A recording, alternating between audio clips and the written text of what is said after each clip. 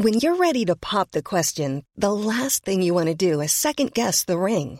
At BlueNile.com, you can design a one-of-a-kind ring with the ease and convenience of shopping online. Choose your diamond and setting. When you find the one, you'll get it delivered right to your door. Go to BlueNile.com and use promo code LISTEN to get $50 off your purchase of $500 or more. That's code LISTEN at BlueNile.com for $50 off your purchase. BlueNile.com, code LISTEN. Hey, it's Paige DeSorbo from Giggly Squad. High quality fashion without the price tag. Say hello to Quince. I'm snagging high-end essentials like cozy cashmere sweaters, sleek leather jackets, fine jewelry, and so much more. With Quince being 50 to 80% less than similar brands. And they partner with factories that prioritize safe, ethical, and responsible manufacturing. I love that. Luxury quality within reach. Go to quince.com/style to get free shipping and 365-day returns on your next order. Quince.com/style.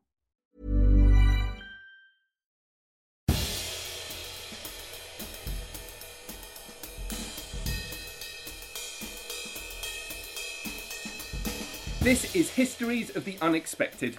He's the famous historical adventurer, Dr. Sam Willis. And he is Professor Extraordinaire of Early Modern British History at Plymouth University. He's Professor James Daybell. And we are your hosts for Histories of the Unexpected. Each week we discuss a surprising object oozing with unexpected historical significance. And this week it's windows. Which, of course, is all about hurling people out of windows, which is called defenestration, which, of course, obviously started the 30 Years' War. Very good. And it's also to do with conservatories on the back of warships and the history of the view. If you like what you hear, please leave us a review on iTunes, subscribe to the podcast, tell all of your friends. We're on Twitter. You can follow me at Dr. Sam Willis. And you can follow me at James Daybell.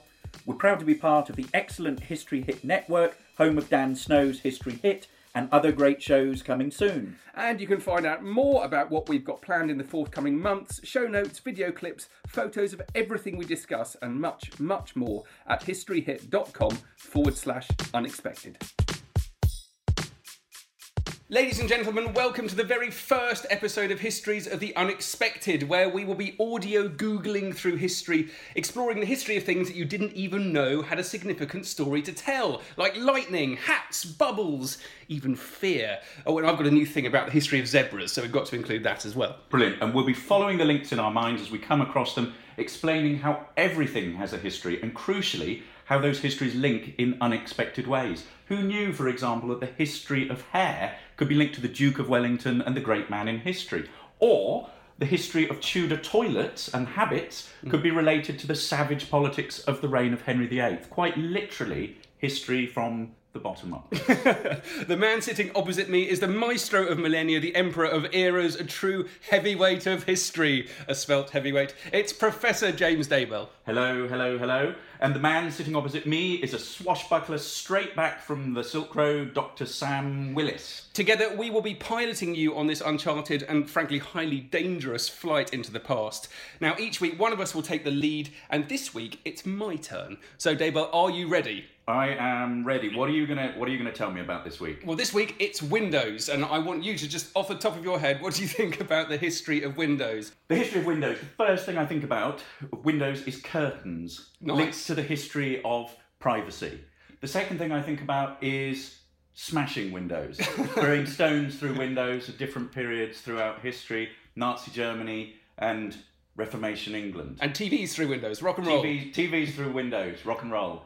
I'm also thinking about the kinds of places that windows are in, whether they're in churches, whether they're in houses, whether they're in castles, slits for protection, windows for warmth, windows and privacy, ways of looking out of windows. I think the idea about curtains actually is particularly interesting because you're kind of denying the view immediately. Yeah. So either you can't look out or you can't look in. What do you do behind closed windows? Oh, very good. The social and sexual life of the modern world. And of course there's the whole looking. Looking out, looking in. What are you looking at? I mean, I'm looking out at my garden now, and that's been cultivated. I'm very proud of my garden, but that says a great deal about me, about my interest in gardening, about the access to plants, about the tools I can use, where I get my plants from, where those plants have come from. And it is a very large window. It is a very large window. That you are intending to look out. And that itself has a history. Yeah. You know, and you can think of 16th, 17th century development of windows to look out over grand landscapes and gardens that are beautifully designed purely for that kind of ostentatious... With very small panes. With very small panes. Yeah. And here, I'm lucky enough to have floor-to-ceiling glass windows. Yeah. So... And also what we haven't thought of is defenestration. Okay. Literally throwing people out of windows, which connects in a very odd way to the start of the 30 Years' War. Does it? Prague, 1618... 3 men chucked out of a window, 70-foot drop. Oh. They survived, and it started the 30 Years' War. Throwing people out of Throwing windows. people out of the window, which has an even earlier history, Yeah. back to the 16th century, again in Prague. Wonderful. Well, listen, the thing that got me onto this, I'm going to show you something now from Okay. my special study.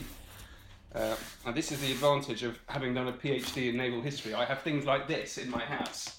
Are you ready? We have a long roll of paper here. Yes, come out of a cardboard shape. Right. Let's have a look. Hold on to that end. I'll grab this end. Oh my God, what is this? So, what I need you to do is actually look at this end of this. Right. Let's just come around here. There we go. I have seen this. This is a ship. That's right. It is the line drawing of an 18th century French warship. Right. Now let's just come around With windows. with windows. That's the point. Are these portholes? Now these are gun ports here. Right. But here you have a highly decorated stern of an 18th century French warship, and it is the Téméraire. Right. So this is the original ship which was captured from the French, and then we had the name Téméraire in our navy. Turner paints the Fighting Téméraire. And on. So this is a French warship. Look how heavily ornate the stern is. And look here, they've even got a balcony. Whoa. So you've got these amazing windows on the back of a sailing warship.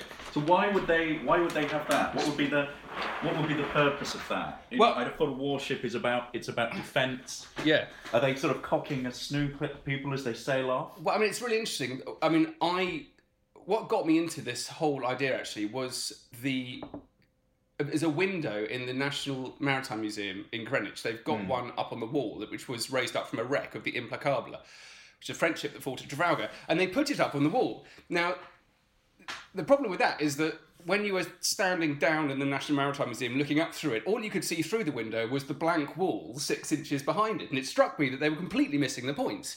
And actually, what you needed to be able to do is to understand the view through the window. So if you think about what's going on here, the sailing warship is an instrument of war which sailed all around the world. Now, the walls of that thing are 3 feet thick in oak. And some moron or someone has decided to put the equivalent of a conservatory on the back of a tank.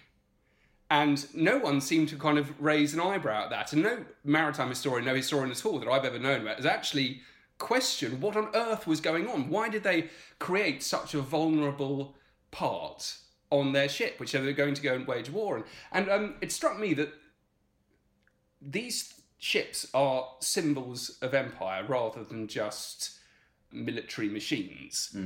And so what they're doing is they're sailing around the world, literally flying the flag for the British Empire, more than just fighting, or as well as just fighting. They spent very little time actually fighting. And so what they're doing is they're transporting ideas and beliefs of the culture from where they came to then show across to America, to the Caribbean, and then beyond. And it's all to do, I think, with being enlightened. Windows are access to light and air. Yeah. Only officers were allowed to look out of their windows. It was very much linked with the officer corps. The average sailor was down below in the decks in the darkness. They only had access to artificial light. And it wasn't just a matter about being...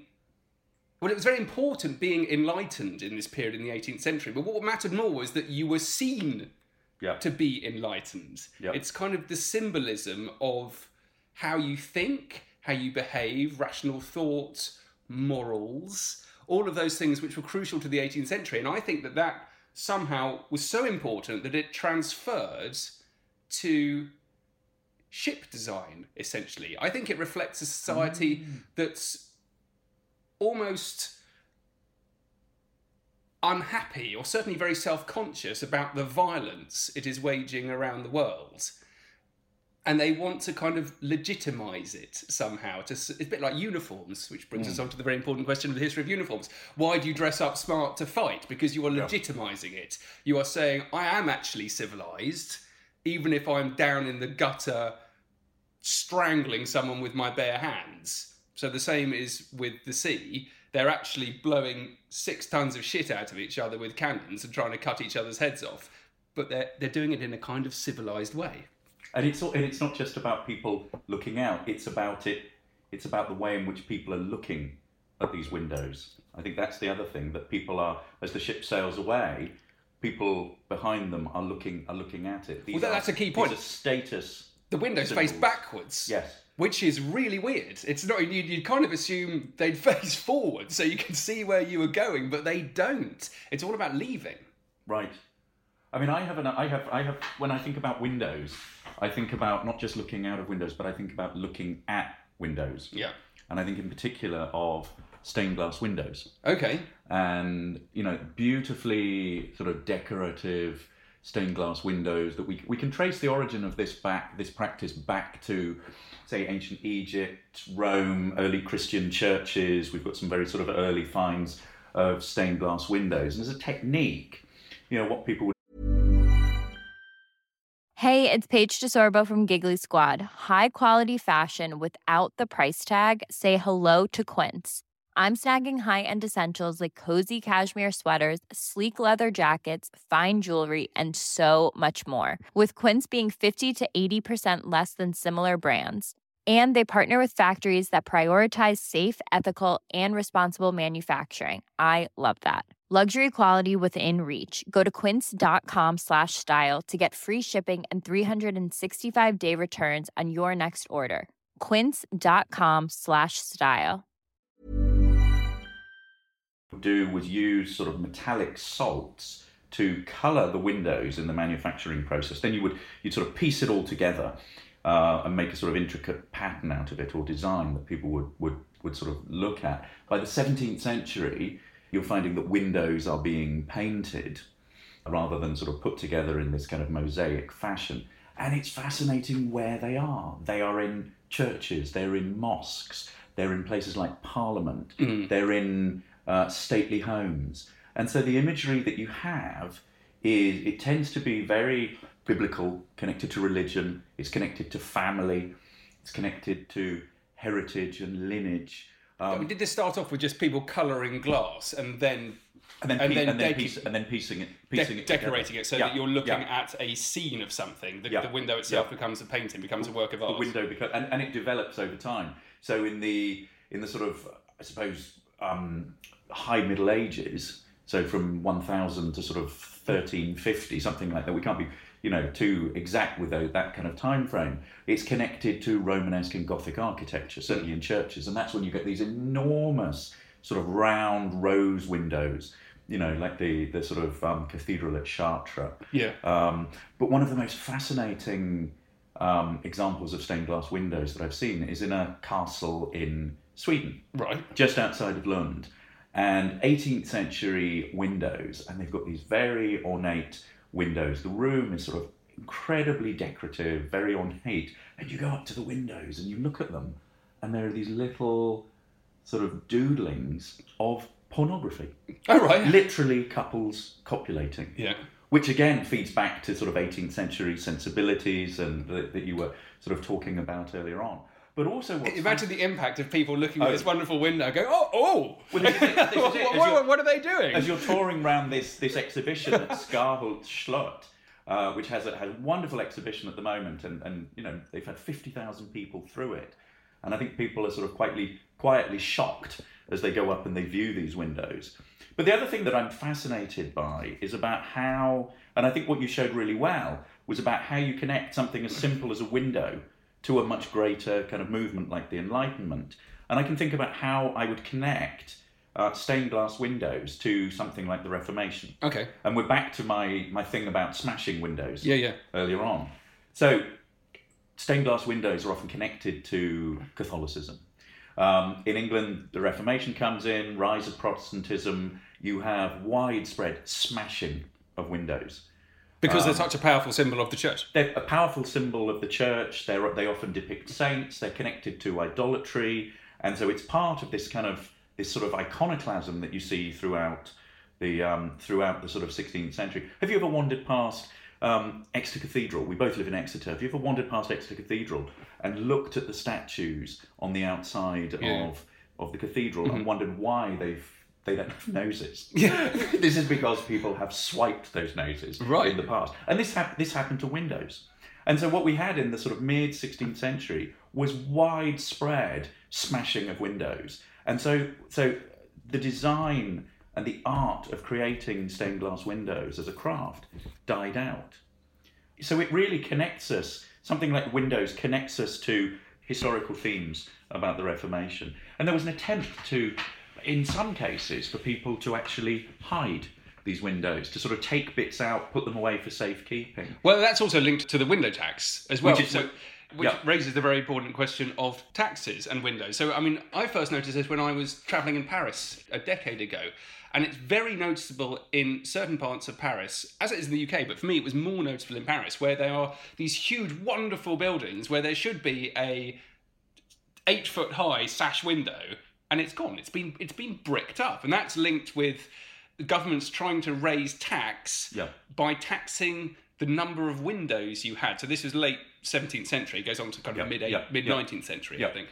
And it's windows as an index of class and wealth, rather like your enormous sort of bifold doors that you have here in the living room. You know, it's windows as a status symbol. This is the equivalent of Thatcher's poll tax. But it was then in the 17th century. It was windows as opposed to income tax.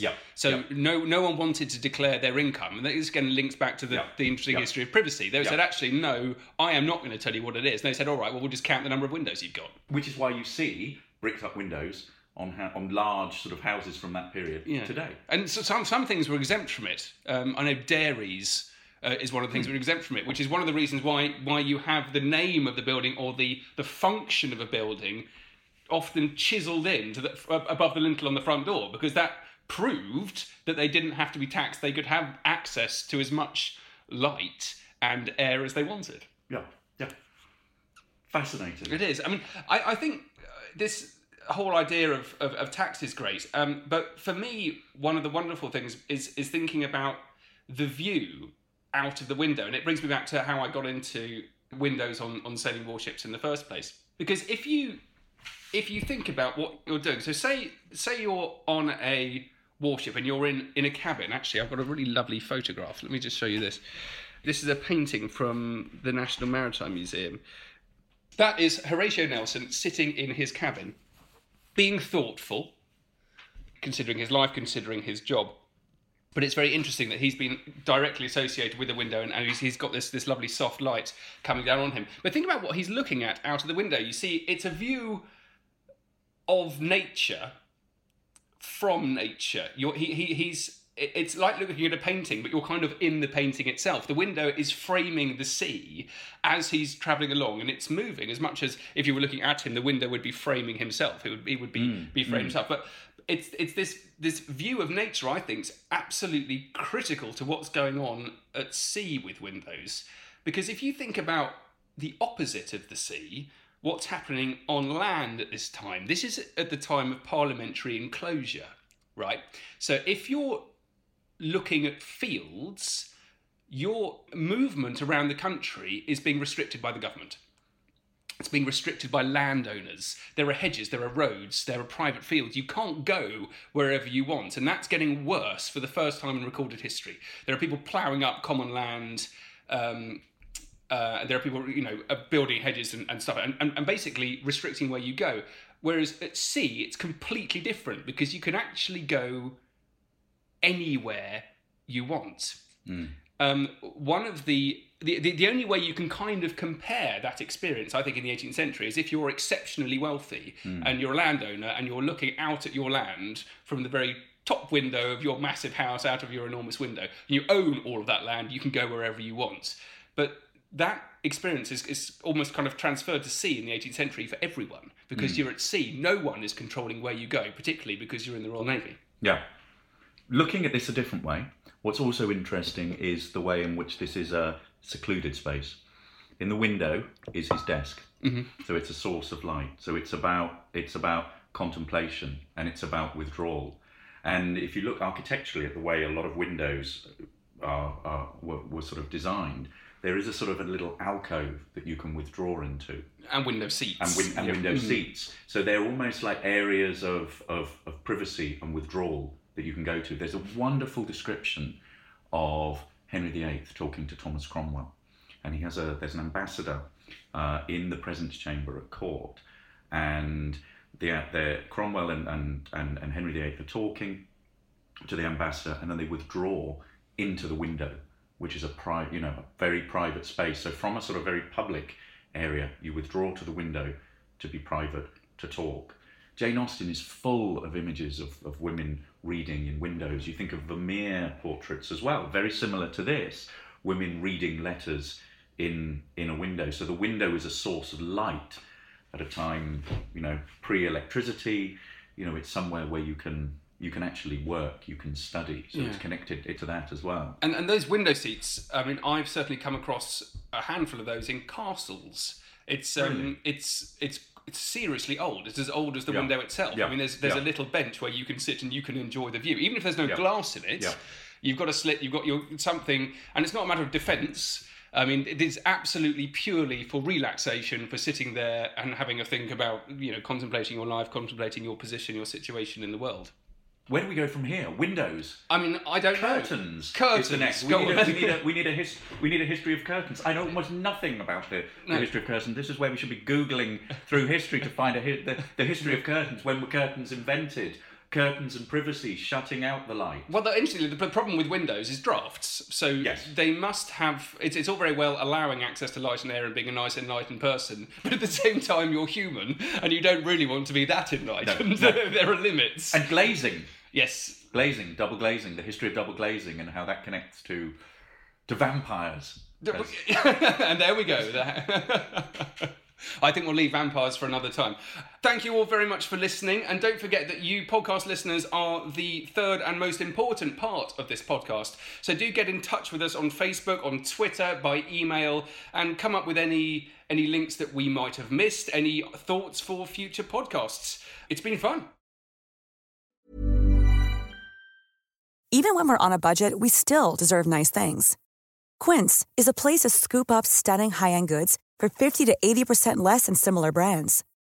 They have buttery soft cashmere sweaters starting at $50, luxurious Italian leather bags, and so much more.